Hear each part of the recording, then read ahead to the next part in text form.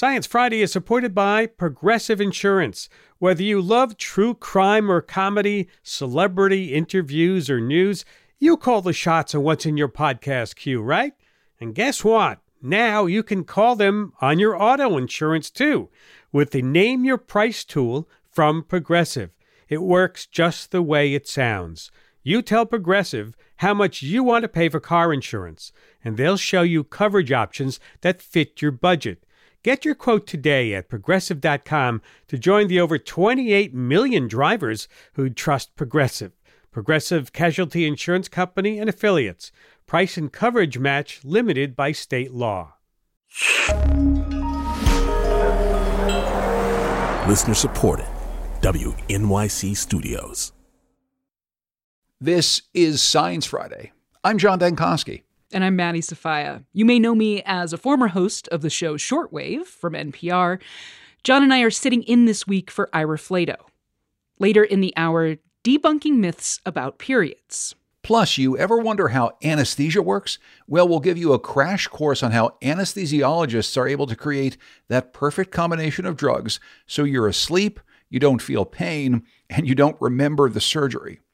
But first, this week, SpaceX attempted an uncrewed test launch of its massive Super Heavy rocket, topped with an experimental space vehicle that's called Starship. The huge rocket did launch, but minutes later it exploded. Joining me now to talk about that and other stories from the week in science is Prabita Saha, Senior Deputy Editor at Popular Science, based in New York City. Prabita, welcome back to Science Friday. Yeah, hello. So let's start with this rocket. What exactly was this big rocket and why was this test so significant? Yeah, this flight test was really the hype of the week. It was originally scheduled for Tuesday, but then was moved to Thursday morning. And it was the first time that the Starship was going to be launched with the Super Heavy rocket booster. So this contraption is massive. It's almost 400 feet tall, weighs a couple million pounds, and there are 33 methane engines on that thing. So getting it off the ground was a real feat in itself. Yeah, and I suppose we should be using the past tense here because it exploded as we saw. Do we know what went wrong? Well, the goal was to get the rocket into orbit, even though SpaceX said there was less than a 50% chance of that happening. So 4 minutes into the flight over the Gulf of Mexico, I think the rocket was only 25 miles up in the atmosphere, it just started spinning and then it exploded. And it probably won't be the last one. Pairing these two together is really essential for, using the Starship for the Artemis 3 moon landing mission, which is the plan in 2025. But to get there and to actually carry cargo and carry astronauts, SpaceX is going to have to test this thing many, many more times. And their strategy seems to just be launch it and see how far it goes. Well, let's stay in space for just a moment here. Monday is the anniversary of the launch of the Hubble Space Telescope. And you've got an article coming out about just why it's still so relevant, even with the amazing new things that we can now see with the JWST telescope. Tell us about what's so important about this Hubble history. Yeah, with all the JWST amazing images that we've been seeing, a lot of them have focused on galaxies and nebula that Hubble previously saw through its lenses. And this just had me thinking, what is Hubble still doing? And is it still relevant to astronomy today? So I talked to two experts, Ray Villard from the Space Telescope Science Institute and Jennifer Wiseman, a senior project scientist from NASA recently. And both of them agreed that the two really complement each other well. Hubble is the OG, it went up in space 33 years ago.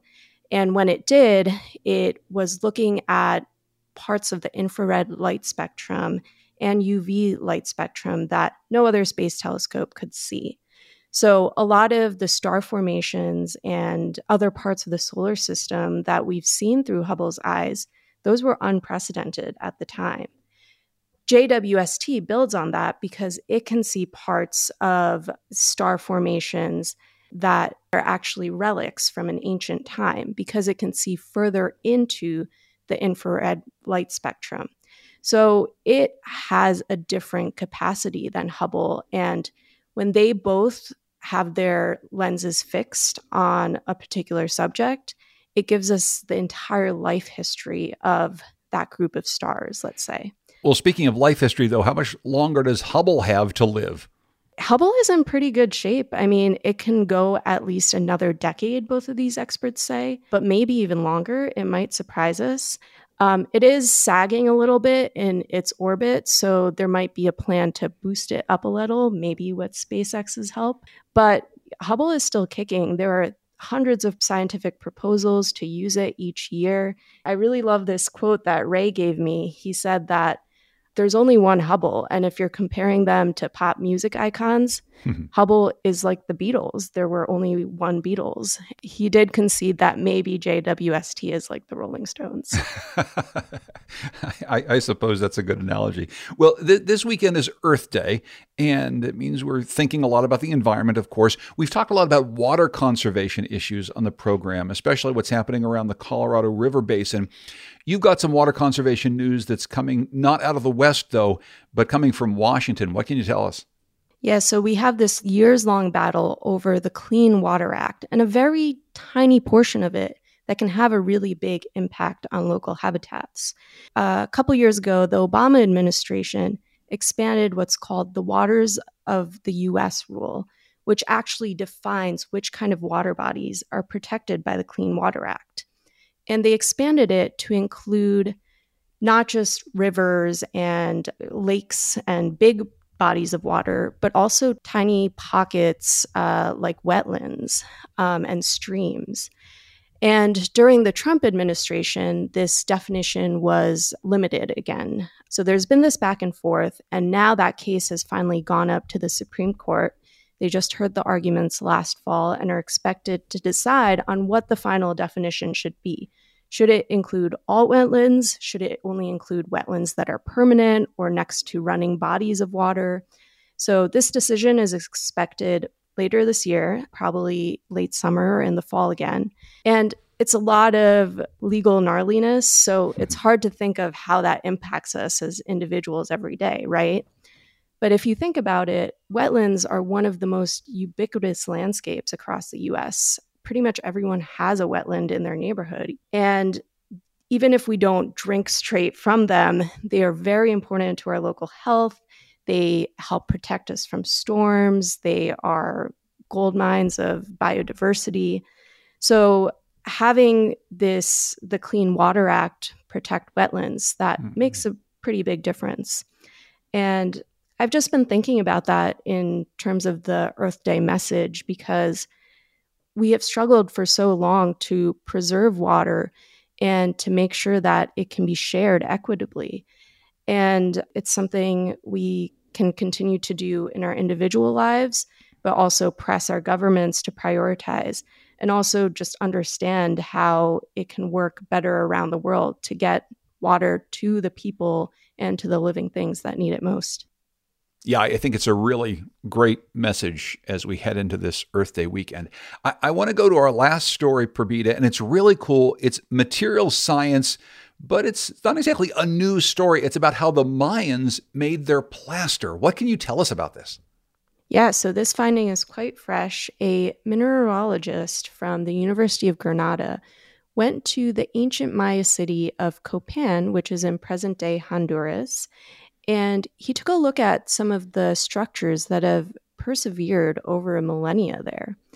And the reason that they were so resilient, possibly, is because of the plaster that they were built with.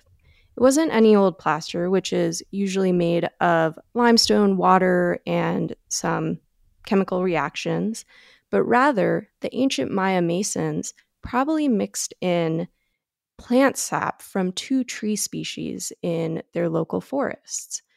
The power of the plant sap was that it made the structures more resilient to water and the humidity in the local environment. The mineralogist recreated this special mixture and then compared it microscopically to another naturally made substance known as mother of pearl, which is seen in the shells of mollusks. And on a microscopic level, they had a very similar structure. There was kind of like a crystalline hard structure and then some flexible proteins in between. So basically how mollusks withstand weathering under the ocean waves, that's kind of how these Maya buildings withstood the natural elements, which is really neat. I mean, we're all still guessing here, but it's a pretty cool experiment. It's a very cool experiment. I love the connection between these trees and these traditional building materials and mollusks and all coming together. And we can actually learn something about how people built something all those years ago. Prabita, thanks so much for bringing us that story. It's so cool. Prabita Saha is Senior Deputy Editor at Popular Science, based in New York City. Thanks for being here. Thank you. Have a lovely weekend. You as well. And now for some other news, we want to tell you about a new podcast from Science Friday that we think you're going to love, especially if you're a fan of our arts stories. It's called Universe of Art. And I'm here with its host, Science Friday producer, Dee Peterschmidt. Hey, Dee. Hey, John. So tell me about this podcast. Yeah. So some of my favorite Science Friday stories are the ones where like art intersects with science in some way. I'm a musician, so I'm a little biased here, but we wanted to make a podcast just for those stories, and we're really interested in focusing on artists who use science to kind of level up their creations, and also scientists who use art to like reinterpret their discoveries in a new medium. And the whole show is really emphasizing that, you know, we may think of art and science as these two totally separate things that have nothing to do with each other, but you know, the longer I've worked here and worked on these kinds of stories, I've realized that these things are just so intertwined and influence each other in our reality in really concrete ways. Yeah, I love this idea. Maybe we can hear a clip of the show. Yeah. I'd love to play this bit from our episode about a group of illustrators and scientists who made comics about invertebrate butts. Yeah, I remember this one. Let's listen. Turns out Maureen isn't the only one fascinated with invertebrate butts on Twitter. I thought, oh my goodness, I have to do a comic about an animal with a zillion different butts. She started a small document with some of her favorite butt facts, threw it into the chat, and the other members started adding to it. I think at one point I said, oh no, we've opened Pandora's butt. Because there were so many different pieces of information flying in this chat. It's worth listening to just for Pandora's butt alone. I agree. There's so many other quotes that have stuck in my mind from that segment. So basically, if you listen to Science Friday and you really connect with our art stories, I think you're really going to like the show. And we'll actually be dropping the first episode in the Science Friday podcast feed tomorrow on Saturday. But if any of this sounds appealing to you, check us out. Subscribe to Universe of Art wherever you listen to your podcasts. We have a couple episodes already waiting for you there, and you can learn more about it at sciencefriday.com/art. Thanks so much, Dee. Looking forward to listening to the podcast. Now, we've got to take a break. When we come back, tackling misconceptions about something half the world does, menstruate. That's right after this. On Notes from America, we have conversations with people across the country about how we can truly become the nation that we claim to be. Each week, we talk about race, our politics, education, relationships, usually all of them, because everything's connected. And you, our listeners, are at the center of those conversations. I'm Kai Wright. Join me on Notes from America, wherever you get your podcasts.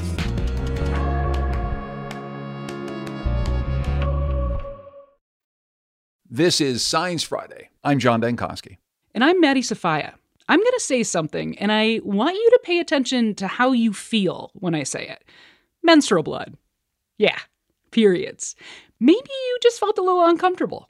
But it doesn't have to be that way. Periods are just one of the many biological processes out there in the world. Half the population has periods, but menstruation is seriously understudied, and that leads to a lot of misconceptions. Lucky for us, there is a new book all about the biology of menstruation, its history, and its future. My guest is Dr. Kate Clancy, biological anthropologist and author of Period, The Real Story of Menstruation, based in Urbana, Illinois. Welcome to Science Friday, Kate. Thanks so much for having me. I'm excited. Okay. So many of us who have periods are taught that they're like kind of gross or useless or they shouldn't be talked about. But at the beginning of your book, you write, menstruation is a wild process that should captivate and delight.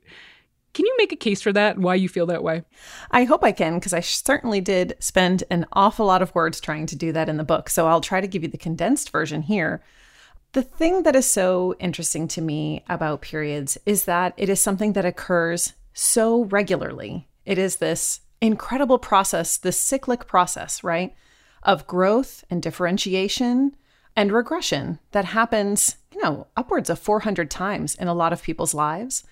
And what's incredible to me is that there aren't a ton of processes like this where you actually see the effluent, you see the output, and can kind of engage with it in a really nitty-gritty way. There's a reason that phobias of blood don't tend to occur in menstruating people, and it's because we are so directly engaging with blood and clot and other lymph and other things all the time. And so we get this like very real-time granular sense of what's happening in our bodies. And I think the fact that we get to know that this process is happening in the body, but then also see some of its output and see how it changes over our lives is just fascinating. Yeah.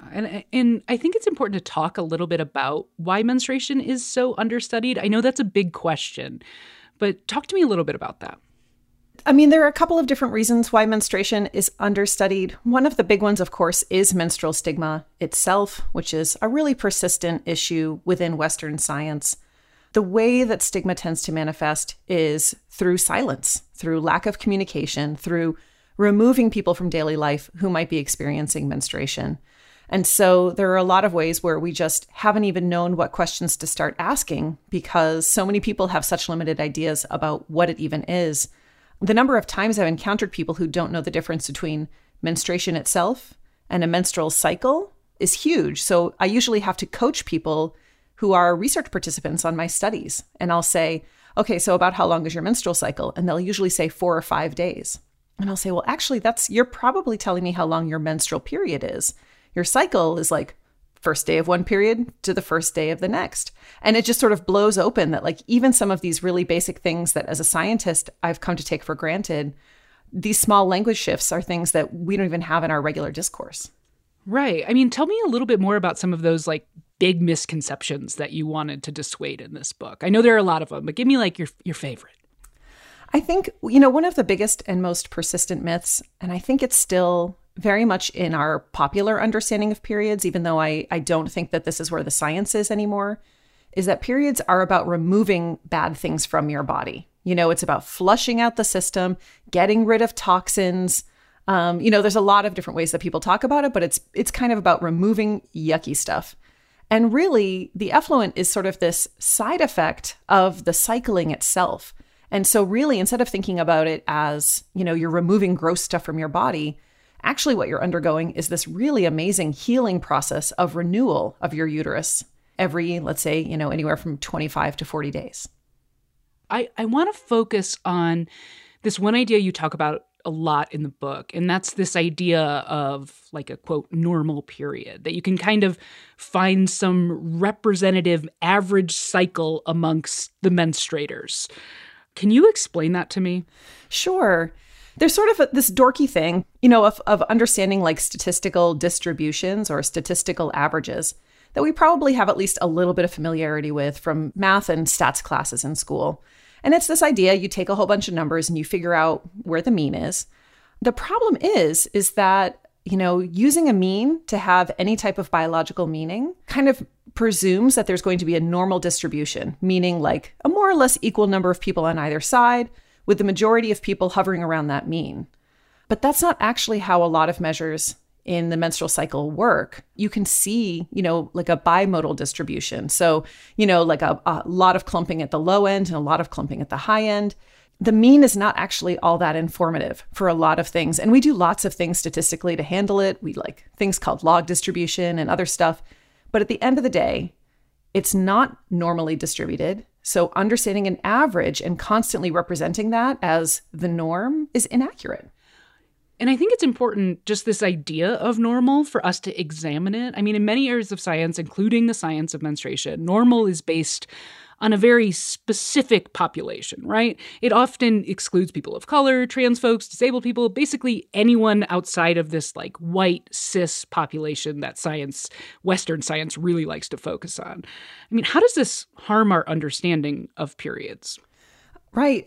In exactly the same way that it does in all of these other ways, right? If you take a selected group of people, a sample of people that's drawn from a small proportion of, like you said, often cis, white, straight, able-bodied, other types of potentially privileged bodies.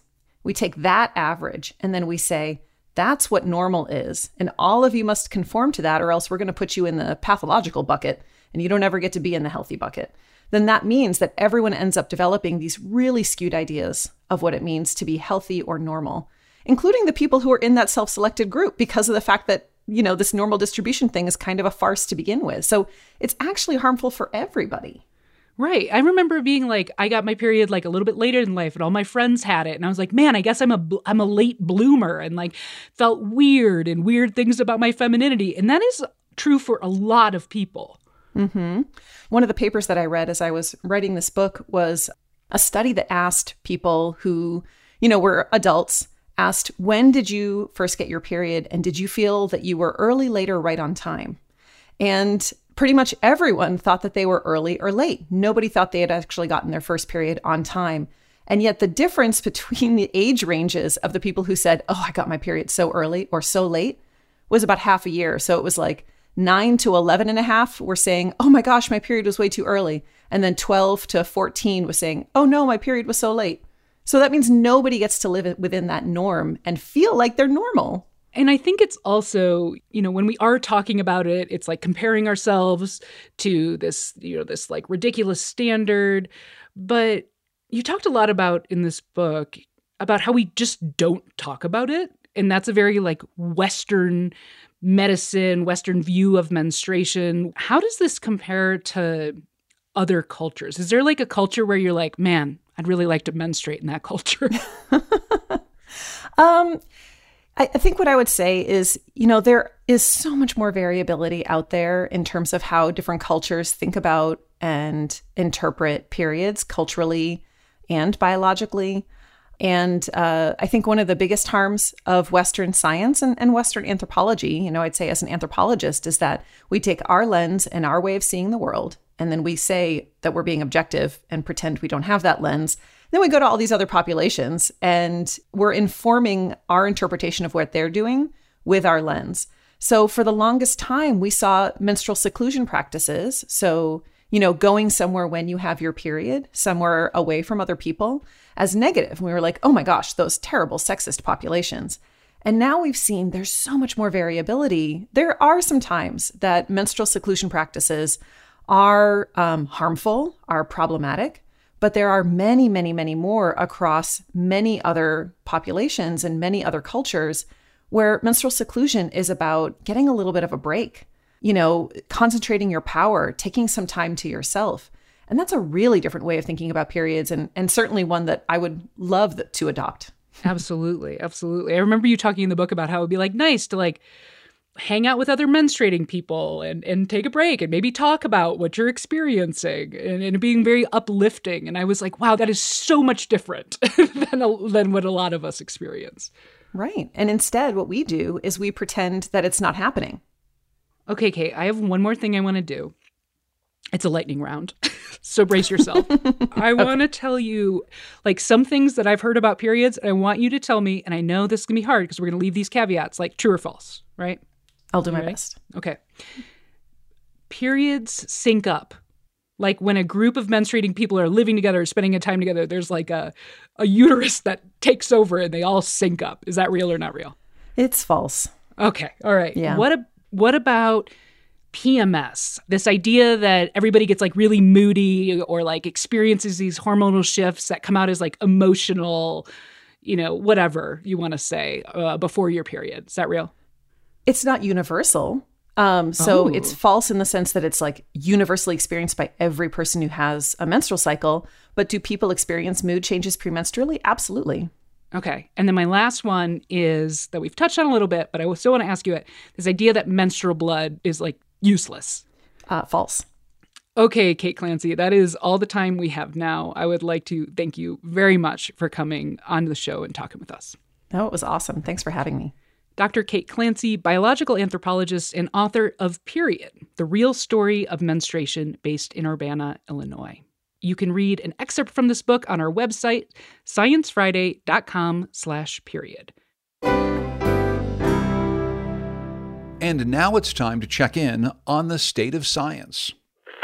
This is KERA for WWNO, St. Louis Public Radio, Iowa Public Radio News. Local science stories of national significance. An experiment is happening in a South Georgia forest. A startup claims that hybrid poplar trees will be able to sequester tons of carbon from the atmosphere.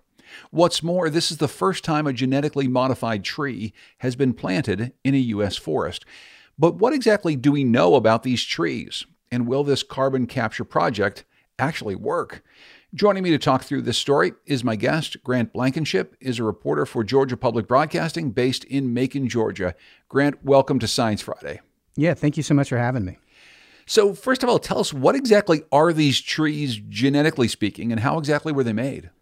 Well, so what you're starting with is actually a pretty common tree. It's a hybrid of two poplars that are native to Europe, the white poplar and the quaking aspen. So here the researchers cloned one of these female poplar hybrids a bunch of times.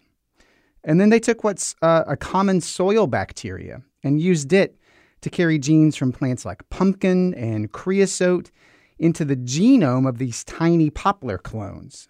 And so the idea here is that by restricting the expression of that one gene, the trees would become better at making their own food, and in turn, they would really pack on the biomass. So what exactly is the carbon sequestration that's being promised with these trees? Because we hear an awful lot about attempts to sequester more carbon from the atmosphere. Right. So, Living Carbon is the name of the company that's selling these trees, and they make two claims about them. One, they promise that this genetic manipulation of photosynthesis is going to make the trees grow twice as fast as unmodified poplars, as the ones that haven't had this transgenic overhaul. And then remember, photosynthesis, trees sort of breathe in carbon dioxide on the front end of photosynthesis. So the company's second claim is that as these trees are growing twice as fast, they're also adding almost 30% more carbon-based biomass than in these unmodified trees.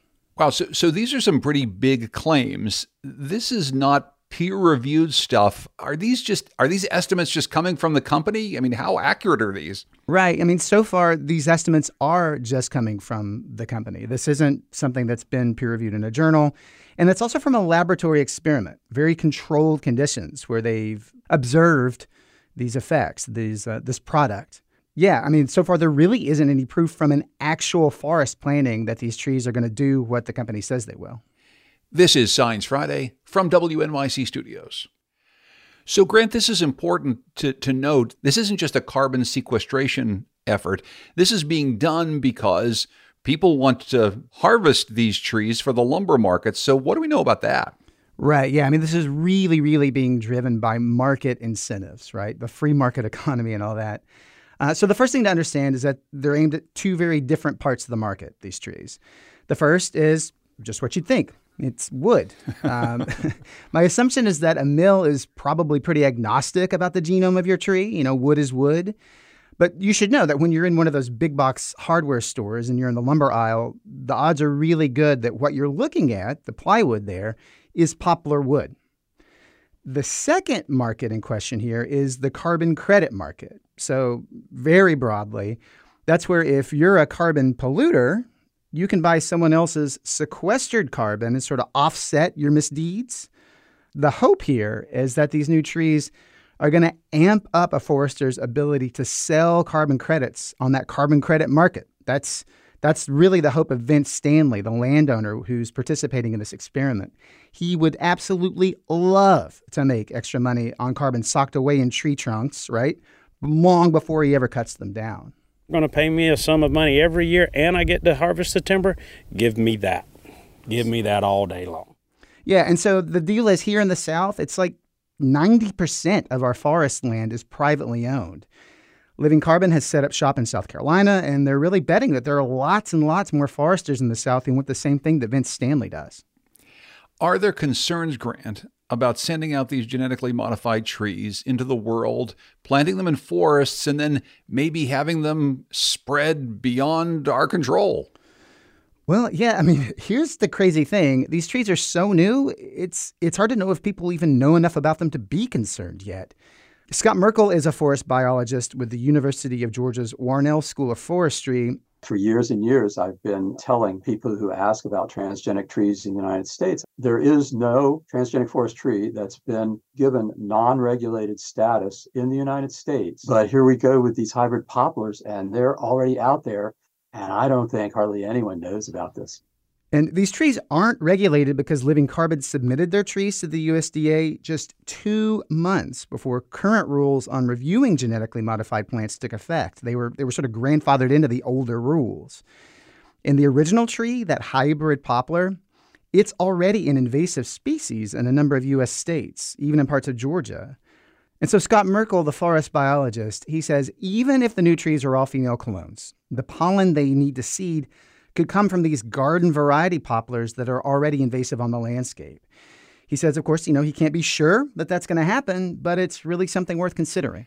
It's such an interesting story, fascinating technology, and as we used to say on the program, maybe a good thing, bad thing about the environment, Grant. I'm glad that you're covering it. Thanks so much for joining us. Yeah, my pleasure. Thank you for having me. Grant Blankenship is a reporter for Georgia Public Broadcasting based in Macon, Georgia. We have to take a break, and when we come back, how exactly does anesthesia work? Yeah, we'll talk about how anesthesiologists create these custom drug cocktails to make sure each patient goes under. This is Science Friday. I'm Maddie Safaya. And I'm John Dankosky. If you've ever had surgery, you've probably wondered about how anesthesia works, or maybe even you've lied awake at night anxious about going under. I know I have. Now, if you've ever been there, I'm sure you remember it. It's right before surgery. You get rolled into the operating room. The anesthesiologist tells you to start counting down from 10. And then the next thing you know, you're awake in the recovery room. You don't remember anything that just happened to you. How exactly did the anesthesiologist manage to get you safely into that state and then back out again? Joining me now to give us a crash course in anesthesia are my guests. Dr. Louise Sun is a professor of anesthesiology, perioperative and pain medicine at Stanford University Health, based in Stanford, California. And Dr. Ganesha Kaur is an anesthesiologist and director of the Human Rights Impact Lab and medical director of Weill Cornell Center for Human Rights at Weill Cornell Medicine, based in New York, New York. Welcome to Science Friday, both of you. Thank you. Thanks for having us. And I should let you know that this program was taped on Zoom in advance, and so we're going to hear a lot of great questions from our audience. Dr. Kaur, I want to start with you. And we typically think about it when we talk about anesthesia, about going to sleep. So first of all, what's the difference between going to sleep and going under anesthesia? It's a great question, and one that we receive a lot from our patients. There are some critical differences between receiving anesthesia and going to sleep. When you go to sleep, you have the ability to form memories, to wake up, to feel pain. If, for example, while you're sleeping, your dog scratches your leg or your cat scratches your leg or a child wakes you up, you will remember that. You can wake yourself up. You might remember that you feel thirsty or you have to go to the bathroom, and you'll wake yourself up and you'll do those things and you'll fall back to sleep. Under anesthesia, you don't form memories in the same way. You don't remember things in that same way, and you shouldn't feel pain in that same way. So there are critical differences between sleep and anesthesia. Okay, so why is that? Why don't I feel pain? Why don't I remember things? What are you giving me exactly? Well, anesthesia isn't like a pill that's given or a machine that's turned on and off.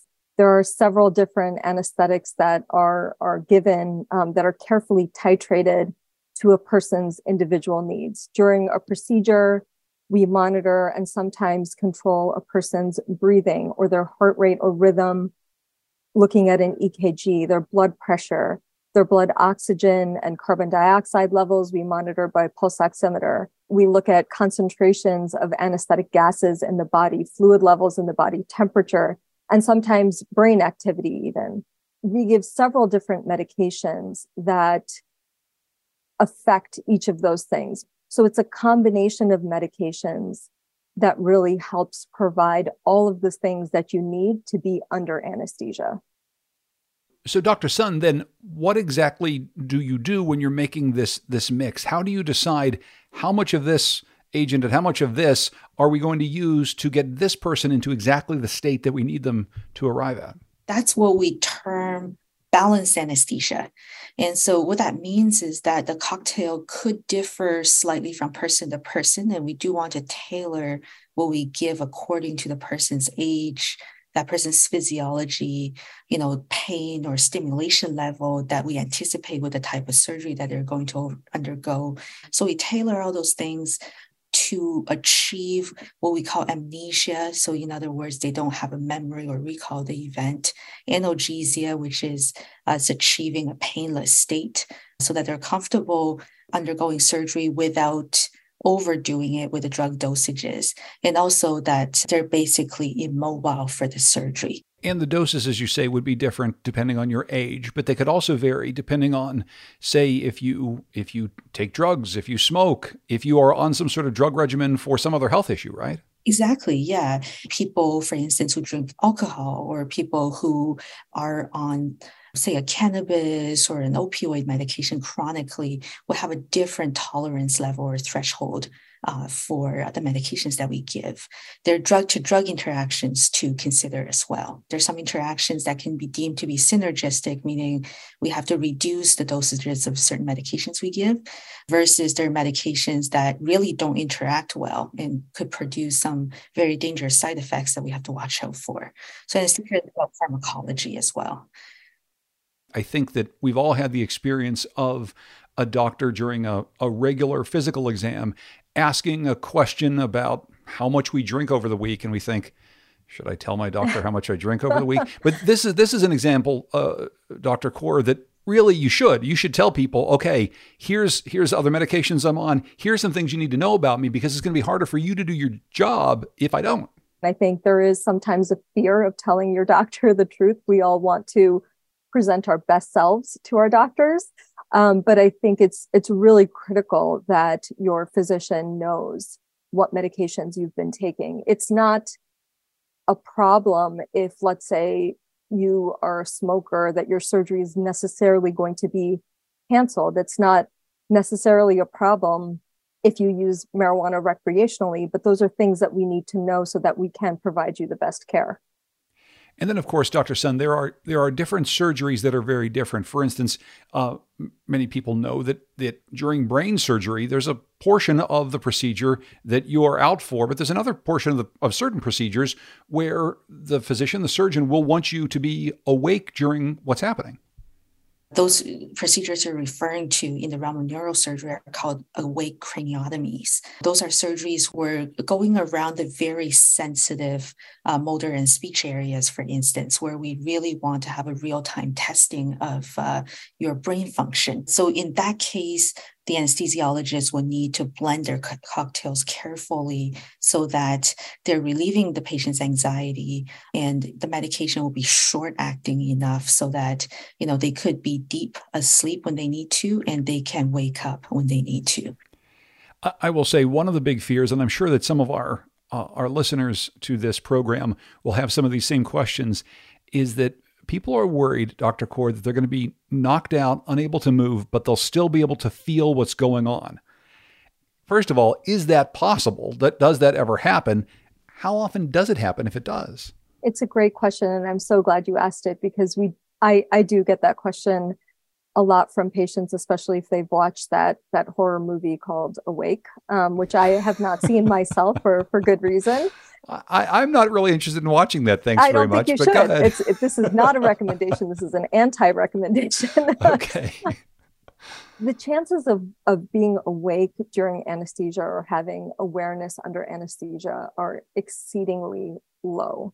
There's a lot of fear because of movies and media, but in reality, awareness under anesthesia occurs in less than 0.1 to 0.2% of cases. So it'd probably be more dangerous to walk across the street.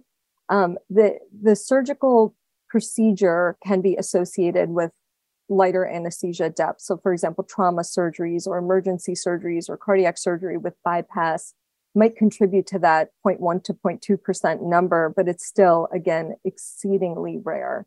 There's a lot of monitoring that anesthesiologists do in this day and age to ensure that somebody is not awake, not forming memories, and not feeling pain, which are really critical components of anesthesia for surgical care. Dr. Sun, I guess I'll tell a personal story here. I'm one of those anesthesia phobic people because I've had a couple rough experiences. I remember one time I came out of surgery, fairly simple surgery for a hernia. I felt drugged for days. It was terrible. I was throwing up forever. And then there was another one where I woke up and I was thrashing side to side. There were orderlies and nurses holding me down. What do you think causes that?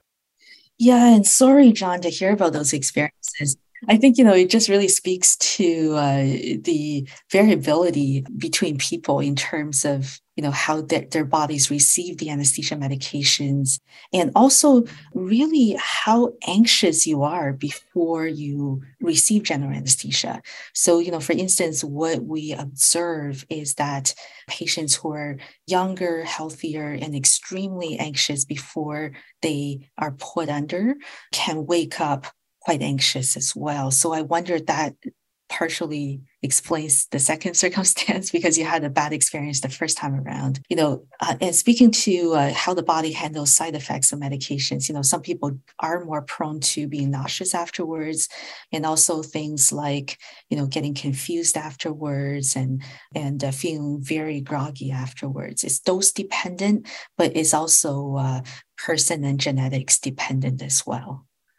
This is Science Friday from WNYC Studios. If you're just joining us, I'm talking with anesthesiologist Dr. Ganesha Kaur and Dr. Louise Sun about how anesthesia works. And now we're going to take a few of your questions. Suzanne is with us, and Suzanne has a question about people's age in relation to anesthesia. Suzanne, go ahead. Thank you for taking this question. My mother-in-law is about to have surgery. She's 90 years old and very concerned about going under anesthetic. She's worried about her brain. She's worried about waking up.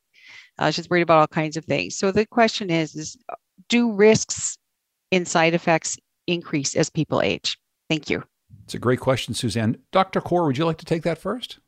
Sure. Thank you for the question, and I hope that she does well. We provide anesthesia safely to people of all ages, people who have many comorbidities, who might have heart disease or kidney disease. We can do that safely. And I think talking through those pre-existing conditions with your anesthesiologist is going to be a critical component of providing safe anesthesia. One of the things that we know about anesthesia is that the doses necessary to provide surgical anesthesia change with patient-specific conditions. We know that by each decade of life, anesthetic requirements change. And so that's something that is well known in anesthesiology that we can actually shift as we care for her.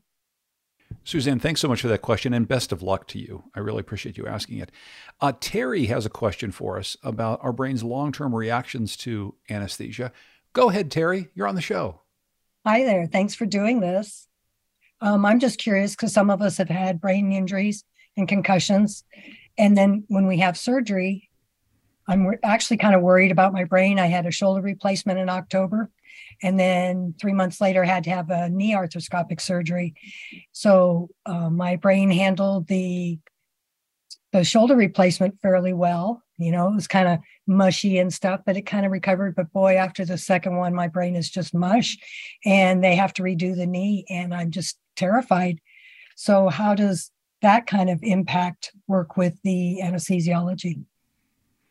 That's a great question, Terry, and I'm glad we got some experts here to help you through that. Dr. Sun, why don't you try to help Terry through that? Thanks for the question, Terry, and I really hope your second knee surgery goes well. Of course, previous traumatic brain injury is a good consideration for our administration of anesthetic medications, and also in terms of the hemodynamic or blood pressure goals that we want to maintain during surgery. One of the things that we really want to be cognizant of is make sure that the brain gets enough blood supply, and also, sometimes in avoidance of being very heavy-handed with certain classes of sedation medications that may make people a little more prone to being confused or delirious during the perioperative period. Of course, all of those have to be balanced out with the need to provide you with the best painkiller regimen that we can for that type of surgery, because it is a procedure where we don't want you to be in pain afterwards, which means, doctors are probably more likely to employ what they call multimodal pain management type of regimen. Now, we've been getting this question from a few folks who submitted before this event, and they're all asking, why does it seem like no time has passed after waking up from anesthesia? Dr. Kaur? So while we don't know the exact, like we talked about earlier, molecular mechanism specifically of general anesthetics, we do know in some ways how this anesthesia works. And we know a lot about how memory formation is disrupted under general anesthesia. The communication essentially between nerves at the synapse is disrupted. So you're just not forming memories. You're not processing time. You're not remembering things in the same way as you're awake, when you're awake or when you're sleeping, like we talked about earlier. If you're under general anesthesia and if it's sedation, you may be in and out of that anesthesia. So I think both memory formation and the processing of time can be confusing to a person. It might not be what it seems. So if somebody says, I was aware under anesthesia, one of the first questions I'd have is, was it general anesthesia or was it sedation? With sedation, particularly light sedation, we would expect that you might be hearing things. You're not completely asleep. And so time and memory formation are shifted. Dr. Sun, to close things out, we've talked about this a little bit, but there are going to be some people, some of the folks who ask questions, me for one, who might be nervous about an upcoming surgery. So what should they make sure to discuss with their anesthesiologist beforehand? What can you tell them to sort of put their mind at ease about the process? What I often tell our patients is that we've done a few of those procedures here before, which is a bit of a joke because we grossly understate the amount of expertise that is required to do the job and to do it well. Some of the things that we discuss, of course, patients are always entitled to ask about, the degree of risk they're taking in pursuing surgery under certain anesthesia techniques. For some procedures, it might be safer to do a sedation rather than a general anesthesia, or a nerve block rather than a general anesthesia. Or there are some cases where general anesthesia might actually be safer than the other modalities of anesthesia. So I think patients should always be open to talking about the risks and benefits of different anesthesia procedures, and also just really come in with an open mind. I let patients have a free shot at asking me anything. And so, over the years, I've received many different types of questions, and I've always been very happy to address them. Well, I'd like to thank you both very much for addressing all these questions from us. Dr. Louise Sun is a professor of anesthesiology, perioperative and pain medicine at Stanford University Health, based in Stanford, California. Dr. Ganesha Kaur is an anesthesiologist and director of the Human Rights Impact Lab and medical director of Weill Cornell Center for Human Rights at Weill Cornell Medicine. She's based in New York, New York. I'd like to thank you both so much for doing this. Thanks for answering all these questions. I feel like I know a lot more than I did before. Thanks so much for having us. Thank you. Some of the folks who helped to make this show happen this week include grants managers Jordan Smudgick and Jason Rosenberg, director of audience Ariel Zich, and experiences manager Diana Plasker. BJ Liederman composed our theme music. If you missed any part of this program or would like to hear it again, subscribe to our podcast. You can email us too. The address is scifry@sciencefriday.com. I'm John Dankosky. And I'm Maddie Safaya. Have a great weekend.